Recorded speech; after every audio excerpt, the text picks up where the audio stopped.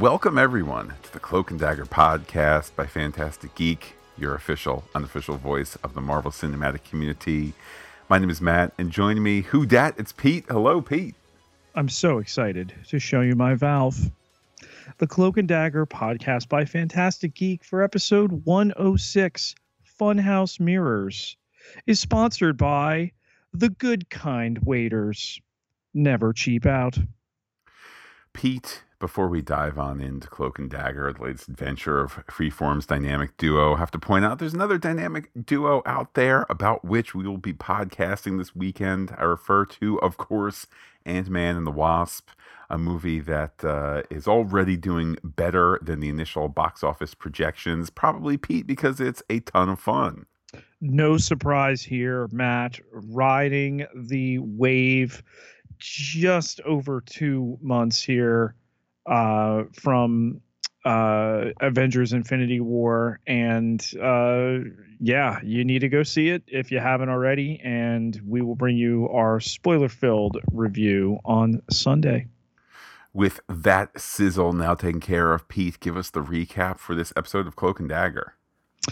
Our tag scene, Matt, begins with Evita and Aunt Tanty doing a reading here. They're doing one for the city.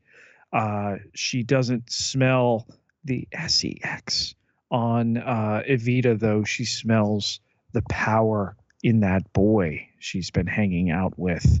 Past, present. If Matt Loa is with them today, they'll even get the future. And the camera centers in on that 3D printed doll with the voodoo powers and the whatnot as we go to the title card. And then, Matt, why is my TV overheating? There's some of the sexing going on. What with the angles and everything? It's a blonde woman. Oh, that's not Tandy. That's another lady with Dwayne as they get to his garage of his mill here, and Tyrone spies all of this. Mina Hess, meanwhile, is walking to her vehicle in her heels. She's speaking French. There's a note on her mud-covered SUV that she's blocking somebody's spot. Not cool. In front of the Roxxon Gulf building, there's a biodiesel sticker on her bumper, and she's putting on her boots. Just then, Tandy comes up bringing coffee. She's Liz, though, the new intern. Carruthers said, you know Carruthers. Oh, well, you're going to need waiters, young lady. Tyrone takes a look around inside Dwayne's mill there as he's giving out instructions, and then wants a job. But there's no openings. He could use something, however, after that state final loss. It's his last game now. He's wondering if he chose the wrong path, if maybe there's something else he could do. But Dwayne tells him he wouldn't want to do what he does. He's smart, after all. He could work in an office. But Tyrone wants to be back in the ward, whereas most try to get out. What if that night had gone another way? You know, the night Billy was killed. But Tyrone is headed to college. And then he spots a guy leaving with a red backpack. At the precinct, a woman walks out upset. O'Reilly is checking photos on a phone. Fuchs, her bearded backseat cop car friend, has noticed quite a few birds being flipped today. He doesn't ask questions, and O'Reilly likes that. But she's attracting attention. You know, the kind Connors gives, and he's flammable. Don't play with fire, okay? Tyrone tails the boy with the red backpack, but he's caught, and a gun is pulled, and he's told not to do that again. Act 2 begins with Evita's aunt explaining that the past in New Orleans is cycles of life and death. Perhaps another hurricane, like in some cycles, or fires, famines, diseases, wars. Turns out New Orleans is a goodie bag of bad oogie down there. Aunt Tonti thinks some kind of natural disaster is coming. The next story might be Evita's man. Evita's man, Tyrone, is in the church. Tandy returns. So now they're visiting one another. Tandy cuts something with her light daggers. Tyrone can't summon his power at will. He tells her about the kid who pulled a gun on him. He should have just blipped away, but he didn't. The drug runner is an employee of his brother's old friend, Dwayne, who seems to have the upper hand on Connors. Tyrone explains he asked for a job. There are no openings. Tandy explains to him sometimes you got to create an opening. She's about to go swamping with her environmental scientist friend whose dad survived the rig explosion. Not a friend, she corrects, her mark. Will she use her hope magic on her? Well, she says Tyrone perhaps should use his nightmare magic on Dwayne. In an old amusement park, Mina is baking. And then she asks Tandy to come on up and do some science. She got those good waiters and she saved her receipts. With Ding, the heart-shaped cookies are ready. The Roxanne blueprints are laid out. And we learn that Mina Hess made the Roxanne building green. She's cooked up these cardamom cookies. They're a natural antidepressant. But when questioned about the oil rig, all she wants to do is discuss her fickle oven. On the street, Ty watches the runner with several other young men. O'Reilly circles spots back at the precinct, and Connors comes over and tells her that she works too hard. But she has questioned a club dealer who's never met her boss, wondering how he stays so insulated. Connors says maybe he's smart, but she's pointed out the patterns. She's squeezed 5 others. These are errand boys. They keep losing her, though, in one particular area of the city, she points out. She's in the mood for some company. After all, Connors used to stomp those grounds, and Fuchs looks disapprovingly. Act 3 begins with the cards continuing. The present is daunting. Aunt Tonti explains. Have to understand the cycles and what you're looking for, and that is the divine pairing. If Ty is one of the pair, then who is the other?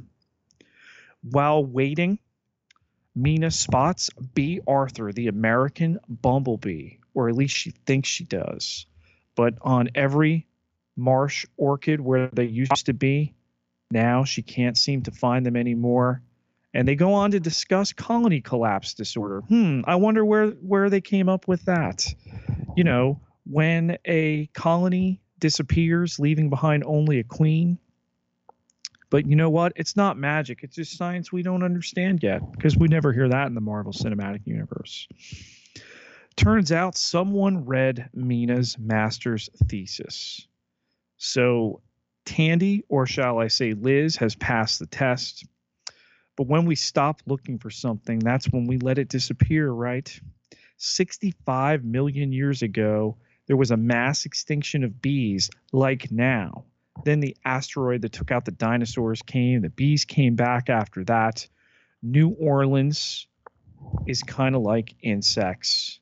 Bees survive. Something special under New Orleans has survived as well. O'Reilly and Connors hit the streets. She was looking for a fix, but the cop in her got curious, says Connors. Still, even though these dealers are dealing, she can't allow them to sell to kids. They don't get a free ride just for a free bump. So he talks about getting inside someone else's mind, perhaps predicting what they might do. The lesson: if you start to follow somebody around, you could perhaps become them. They see the young man with the red bag turn a corner, and they decide to turn on the sirens and run after him, but Ty grabs the bag. Mina and Tandy arrive where they're headed, which they could have driven there instead of waiting to, but Mina is excited to show off her valve. Rigs are apparently the shotgun beer of natural resources. A valve, this thoughtful extraction point connected to the new drill, it respects nature. And what happened before, of course, is not going to happen again. No one knew how hot the stuff they were drilling into was going to be, except for Nathan Bowen and her father. Carruthers made Tandy sign an NDA, right? Sure he did. They weren't drilling into oil. What they were drilling into burned 10 times better than oil, twice as hot. The pumps couldn't handle it. They didn't stop. Like an oven, they installed pressure release points across the city, heat shields. Somebody's got to make lemonade out of buttholes after all. And that was Nathan Bowen. But they pointed the finger back at him, as we already know. But Mina Hess says her father never knew Nathan Bowen to miscalculate in his life. All this is witnessed by Stan, the suit who lurks. He says a heat shield is malfunctioning, and Mina checks it. Connors beats the kid in the alley. He tells him he's garnering unwanted attention.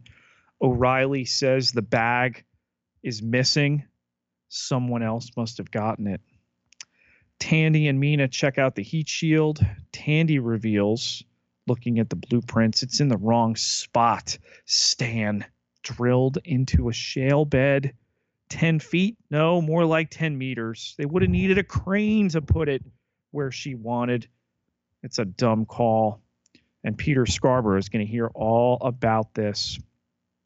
She's going to come back and reinstall it tomorrow herself, while Stan Man can stay in the office and suck up that AC with his vanity plates on his Cadillac. And Tandy uses her light daggers to take out his tires. Tyrone keeps going with the runner's bag, and fear leads him to touch that runner and see a monster and the singing of Tisket a Tasket.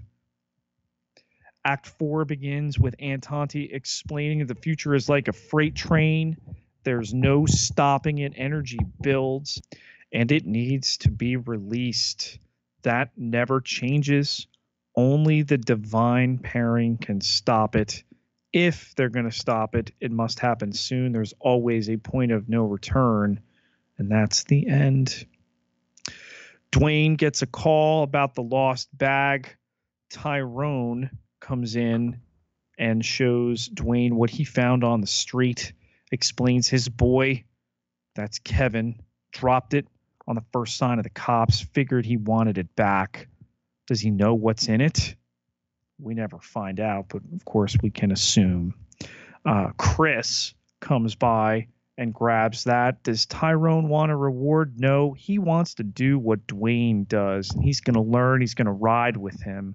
They're going to finish up Kev's run, see if he really wants what Dwayne has. Tandy and Mina continue to talk there. But what about the blueprint reading, tricking out easy bake ovens, all that? Mina explains she's more like Tandy's father, Nathan, was. That's a great thing, though. Ivan Hess was a mud man.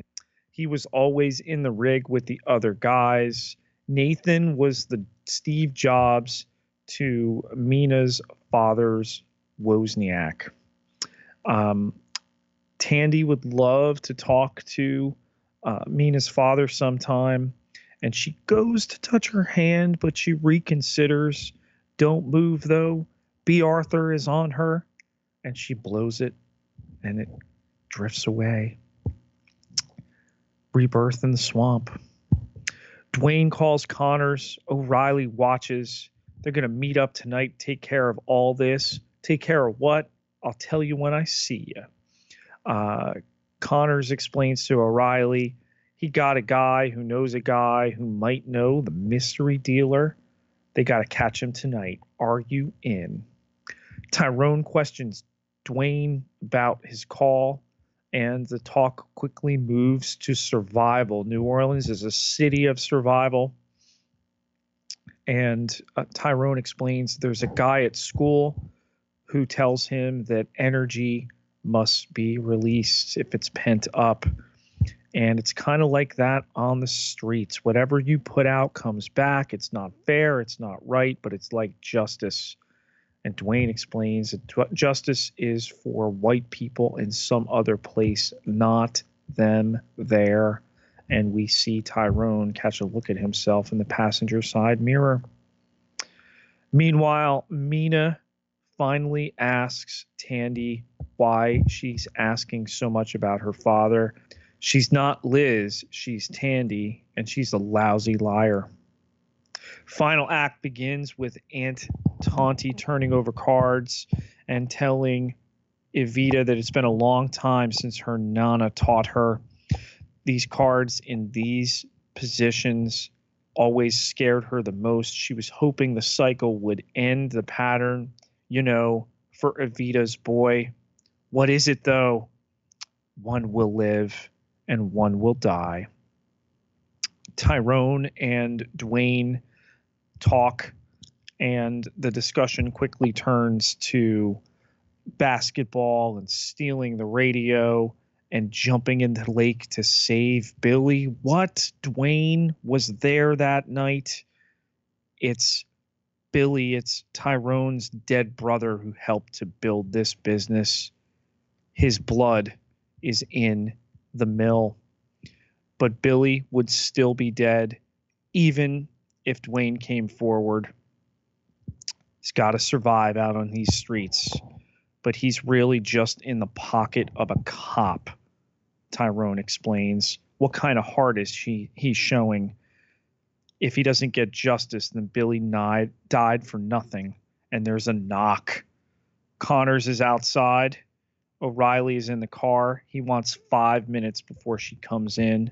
She shouldn't look so nervous. Dwayne continues to talk to Tyrone, but with the knock tells him he's got to get out of there.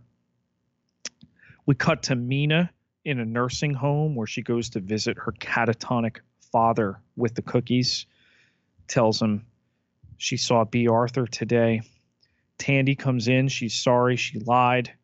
The truth never occurred to her because all she does is lie. She was looking for answers for her father. She'd like to try to talk to Ivan, who hums. When she touches his hand, she sees a door with a latch, but as she goes to undo it, the black darkness repels her. Dwayne and Connors meet.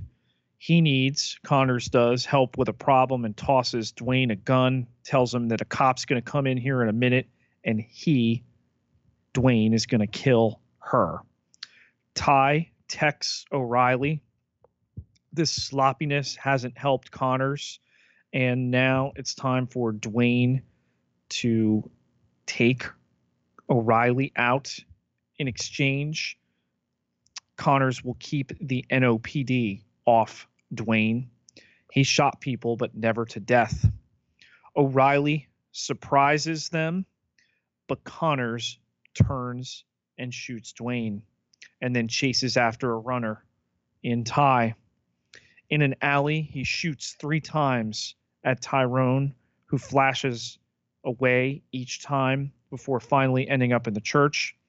Tandy asks what's wrong, and their light dark connection goes haywire again, and he cries to end the episode. Pete, I have to confess before we dive into dark figures here, I was a little frustrated by this episode. Okay, couple of things here. First of all, the lady of the night question mark who was leaving the police station. I first thought it was O'Reilly. I think you did too. B, what purpose did that woman serve? Second of all, Dwayne has himself a huggy kissy time friend, although I think the way they're both positioned, kissing would be difficult, but I digress. What did that do for the story? Dwayne is having intercourse with a lady. Okay, I don't know if Dwayne's married, if that's his wife, if that's not his wife, if he's he's doing the deed with somebody. What benefit does that give to the story? Hanging thread from last week. Did or did not Riley actually take the O'Reilly. cocaine? O'Reilly. O'Reilly, did she or did she not take the cocaine? Totally unaddressed in this episode entirely. And lastly, and I say this absolutely, positively, 100% not to be saucy, I'm saying this because I felt this is where the characters were going. Mina Hess spends a lot of time talking about baking in an episode that could show her doing, non ultra traditional female things like, other than talking about the quality of her cardamom cookies, she could be talking about more science and things like that. To be fair, she does talk about science in the 1 to 2 page monologue about bees as a metaphor and all of that. And I'm feeling a little frustrated with Cloak and Dagger, Pete. Pull me back. I I'm am gonna the pull you Tyrone back here. on every single point that you made. Ready? Go. Let's start with the bird there. Obviously, we need to continue the storyline that she is shaking down these club girls who get their drugs from runners who don't see the supplier. Okay, so we need to show one of them there. It also needs to connect with Fuchs so that we can point out that we continue to get the wrong kind of attention from Connors. Your next point was about Dwayne and his huggy kissy time friend. A little bit of a misdirect because of the network really there. That we think for a moment that this is Tandy because it's a blonde woman. Turns out it's just Dwayne's friend. On the Mina Hess situation with the cookies, the oven is the key there, the heat shield that she tricked out the Easy Bake oven with her father, that she's been able to work with this type of device and idea before, and now applying it on a far greater scale. I realized that my tangent on the cookies snuffed my initial Mina read that I had on her, which is in addition to her living in this kind of weird, sustainable trailer glass home thing, which was a very cool set. I felt like I was getting a feel from her throughout the episode that maybe she was feeling a spark between her and Tandy, and I was like, hey, we don't have enough LGBT representation on TV. Kind of don't have enough in Marvel either. This could be an opportunity. Instead, it was just like she goes from, what, I don't need an intern, go away, to, okay, hand to the writer, you can join me, intern, to like the next scene, I can't believe you came to my glass trailer home thing. Would you like cookies? And when I'm done monologuing about baking, now we are friends. I felt more of like a surrogate sister situation between the two of them. Um, Even strangely from the start, which I think should have been more earned, but then you have to have that break in the trust and then the resumption of it once it's revealed who she is. Um, I believe you also had an issue with how Tandy went about gaining her trust by doing a little research. No?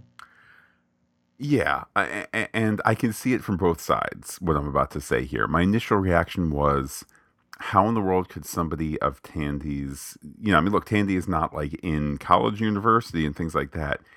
How is she going to read this master's level thesis on environmental science, environmental engineering, whatever it might be? It clearly is a science math combo there, with some environment, which I know is science, but it's like we have, hard science like chemistry, and we have environment, we have engineering and all that.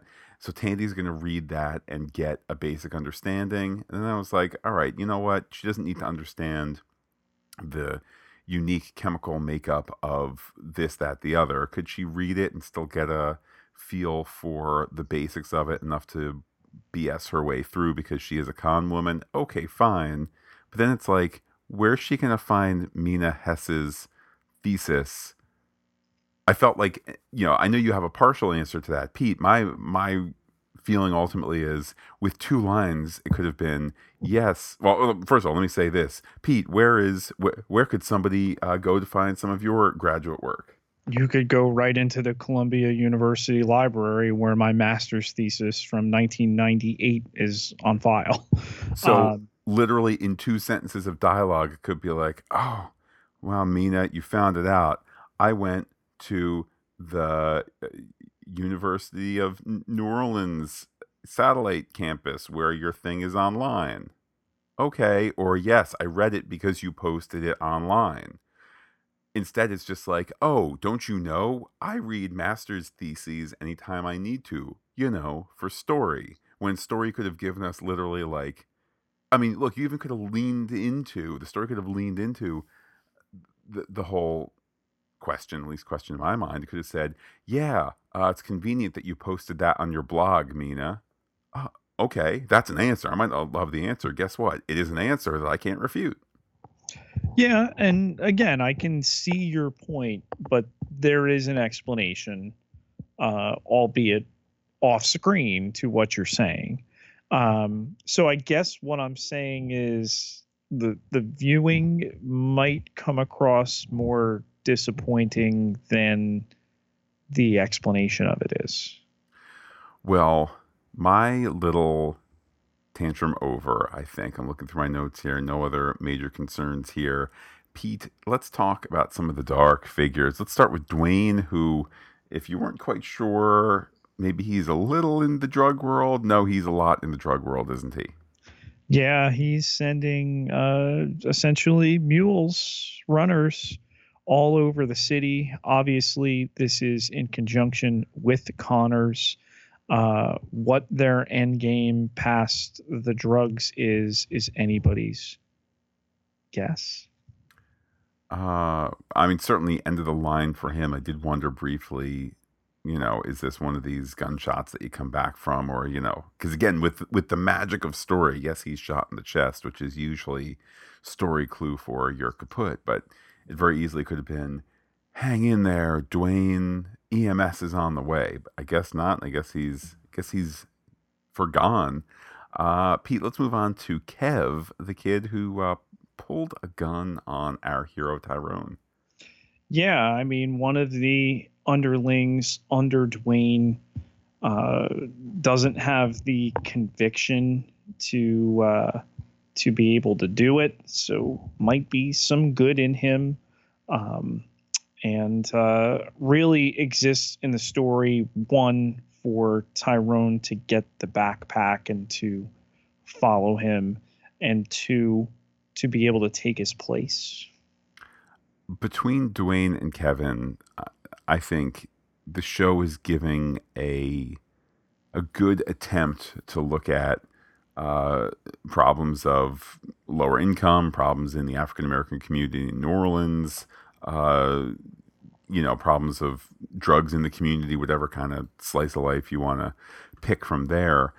I, I just feel like it somehow simultaneously it's so on the nose as to not feel completely applicable to the audience. Like I didn't walk away going, "Oh man, now I have a new understanding of how the streets are so rough." It's just, hey, Dwayne gave a monologue that said there's the world of justice, that's the white world, and then there's our world where we have to make these decisions, and the streets are tough, and I'm doing what I can to get by.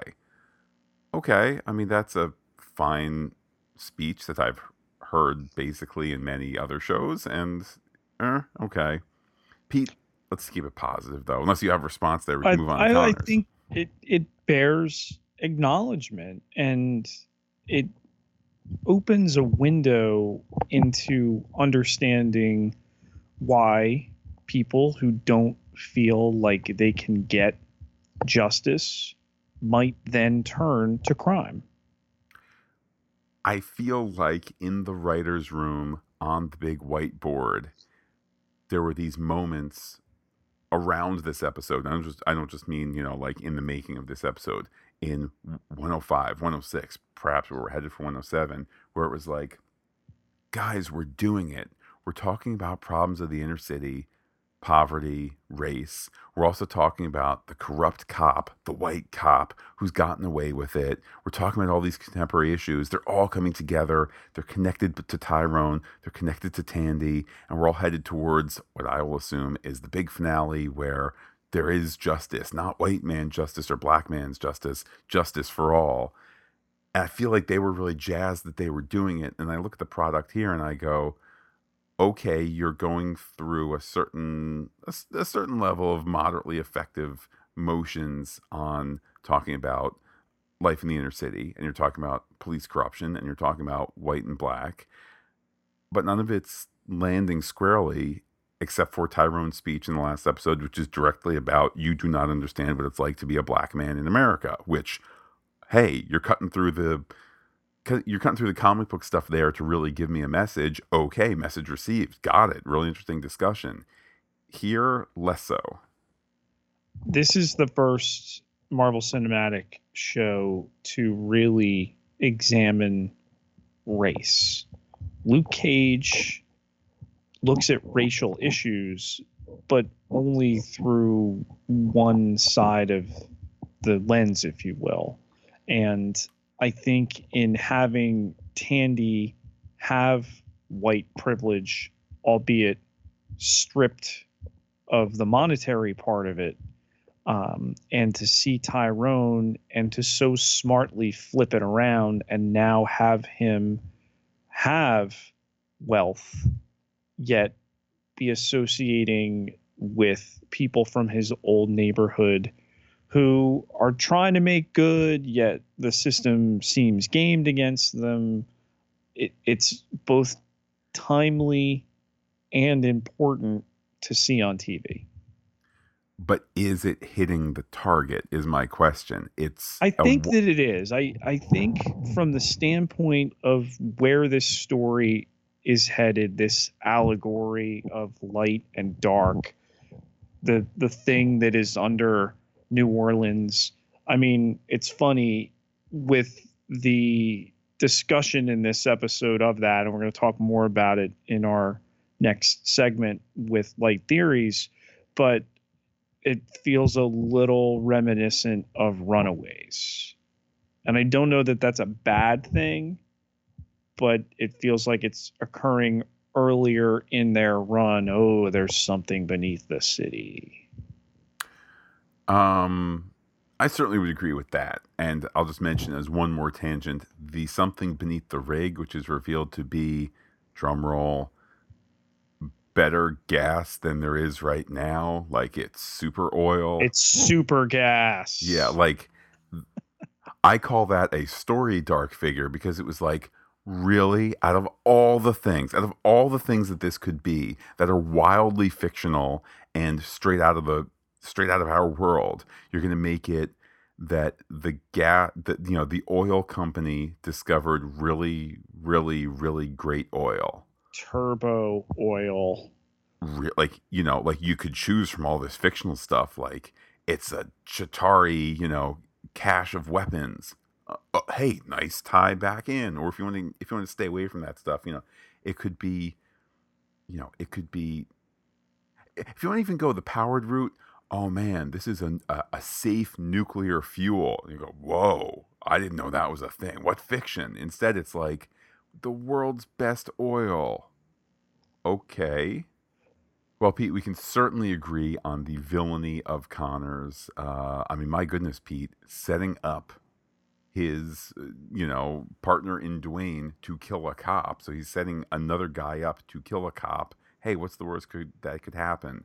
Dwayne gets off, not the other cop. And, Connor's bad man. Points for unpredictability, certainly. I did not see it coming. I thought for sure he'd find a way to take a shot at O'Reilly. I don't know if Dwayne's fate is sealed, if only because the last shot we have of O'Reilly is her over Dwayne. Could we begin next episode with, but Connors is the. One of those deals, but yet again, it really just confirms what we seem to think O'Reilly knows. Um, so who knows on that? But Connors is a bad dude, and his scar becomes more and more obnoxiously noticeable with each scene that he's in. Lastly, Pete, let's talk Stan Man. Listen, the suit who lurks can't be troubled to put the heat shield in the right place. He's got no attention to detail. He's got the feel for nice things and can't listen to his lady boss, Matt. He's basically everything we loathe. However, I feel like they could have turned the volume up a little bit with him. First of all, just low hanging fruit here. Have him eating an apple. As we all know, jerks eat apples. Okay. But to be a bit more serious, like, there's kind of some vague implied, like he's not listening to her because he thinks he's better. How about, like, she walks away and he goes, well, and you know what? I take that back partially. When he calls her the B word, I feel like in this day and age, to call a female coworker that word, I feel like that's loaded in a way where it's like, what's next? You're going to say, oh, is it your time of the month? Oh, is this hysterics? Like, it's kind of one of those charged words, not as much as the time of the month low blow, but it's kind of like to call a woman the B word, you're suggesting, oh, you are just a cranky so and so who can't get along with boys at work because whatever, women shouldn't be at work. So In a there's a, post Me Too environment, I mean, that's actionable now. and it, and it's inactionable in this. Like, what a great moment it would have been for we already know Mina is very smart, okay, multilingual, all this science background, etc., able to, use her sleuth skills to discover pretty quickly that, Liz is Tandy. He calls her a B. She immediately could say, "You say that again one more time, I go to HR. You know you'll be out of here. Don't forget Jones a month ago got his butt handed to him for the exact same reason." What would we, the audience, say? Oh my goodness, strong, independent woman who works for a company as evil as Roxxon is. It's a company that's going to boot this guy out. Well, wait a minute. If Mina hates him and Roxxon could hate him, wow, he really must be a jerk. He's an easily hateable jerk. Or here's another way to do the scene. You say that again, I'm going to report you to HR. And he could be like, you mean Uncle Fred who runs HR? Whatever, B. I like your last one a little bit better, but again, dealing within a 44-minute time constraint, I think going down the morality road, given the morality that's discussed in terms of race and socioeconomic background, is a little much in this amount of time. Boo hoo, they only have 440 minutes over these 10 episodes to touch on some of this stuff. I say jack up the volume a little bit and let's get into some of this stuff. Simple as that. Let's get into some of these issues which appear to be on the periphery and appear to be edges that were sanded off. Let's bring back some of the sharpness. Well, let's talk light theories, Matt. Who gonna die? I didn't like the whole business with Auntie, and I understand how voodoo is supposed to work, and I understand the whole process there. I get it. This is quasi magical here. It's also the writers just doing foreshadowing, which I couldn't help but be aware of the entire time. That said, if that's how voodoo is supposed to work, give you a glimpse into the future, okay, fine. At least that's the rule of how it works. Who's going to live? Who's going to die? Do we have to be committed to it? Maybe I would have liked a scene earlier on where it's like, or even a line. Auntie, let's not forget that when it came to cousin Bill and his wife, you predicted their divorce before they even were married, or something like that. Where you go, okay, this lady is legit. But who's gonna live? Who's gonna die? Should I really be concerned that in Cloak and Dagger, you're going to kill Cloak or Dagger by the end of the season? Like Marvel's Cloak and Dagger, an ABC Studios production on Freeform. We're gonna shoot ourselves in the foot and not have a lead next year, unless Pete asterisk. I've gone dark, now I'll go light. Maybe one of them does die and comes back even more powerful. I think of the comics, the comics Cloak, who is much more ethereal and much more kind of out of connection with everyone else, other than the very sympathetic Tandy. Maybe he has to die then come back. Well, in the comics, he was taken out by Thanos. So, ooh, might be onto something there, Matt. Yeah, What made Ivan Hess catatonic? I think it's going to be revealed, Pete, that the very understandable villainous group Roxxon, the parent company of Roxxon Gulf, where we do great things with pelicans, like clean them. I don't know why we had to, but we clean them. I think it's going to be flashback to when one of the Roxxon guys came and hit him in the head with a hammer, or gave him that injection, or whatever it might be, to make sure you'll never talk again. There, Hess. Do you think that perhaps the mega fuel led to his condition? Um, I like my pitch better that we're going to see a flashback that bad people did this thing to him, as opposed to, sorry, bro, you were at a reasonably, I mean, I know nothing. I know very little about the oil industry. Fine. I know the Exxon Valdez crashed and that was not an oil rig. And I know the oil rig in the Gulf blew its cap. There's always gas for my car whenever I need to fill it up. So I assume most of the oil rigs work just fine. And I assume that they're, fairly safe enough. If this guy got a bad turn because the super fuel, shot him in the face and he didn't turn into a wall crawler or a guy with wings or whatever, um, okay. But again, I feel like that could just be, oh no, I got chemicals on me like the Flash. Now I'm catatonic. That's not as emotionally rich as a guy came for you. And okay, fine. It's not gonna make Roxxon any worse because we see them at their worst, or we see them as this evil company. But like at least that'll be some more personal stakes to it. What pushed Tandy back from the door in her vision? Pete, that's an easy answer. Okay. I think that was one of two things. Either some sort of bumping into the powers that Tyrone has, whether he somehow is connected to that vision or whatever it might be. That's one option. A second option is there's it, this darkness in Hess's mind, which it has caused the block. Let's just say, I don't know, alien parasite or something like that, or brain damage that has led to areas of his brain that he can't access, that she can't access. Perhaps that is the darkness, and if only it could be combated, Pete, with the light of Tandy Bowen. And Pete, who is our light? Who is it that shone down upon Fantastic Geek to keep our wee ship afloat there in the Gulfin waters? It's our patrons on patreon.com/Fantastic Geek. Never pushing back, always pushing us forward.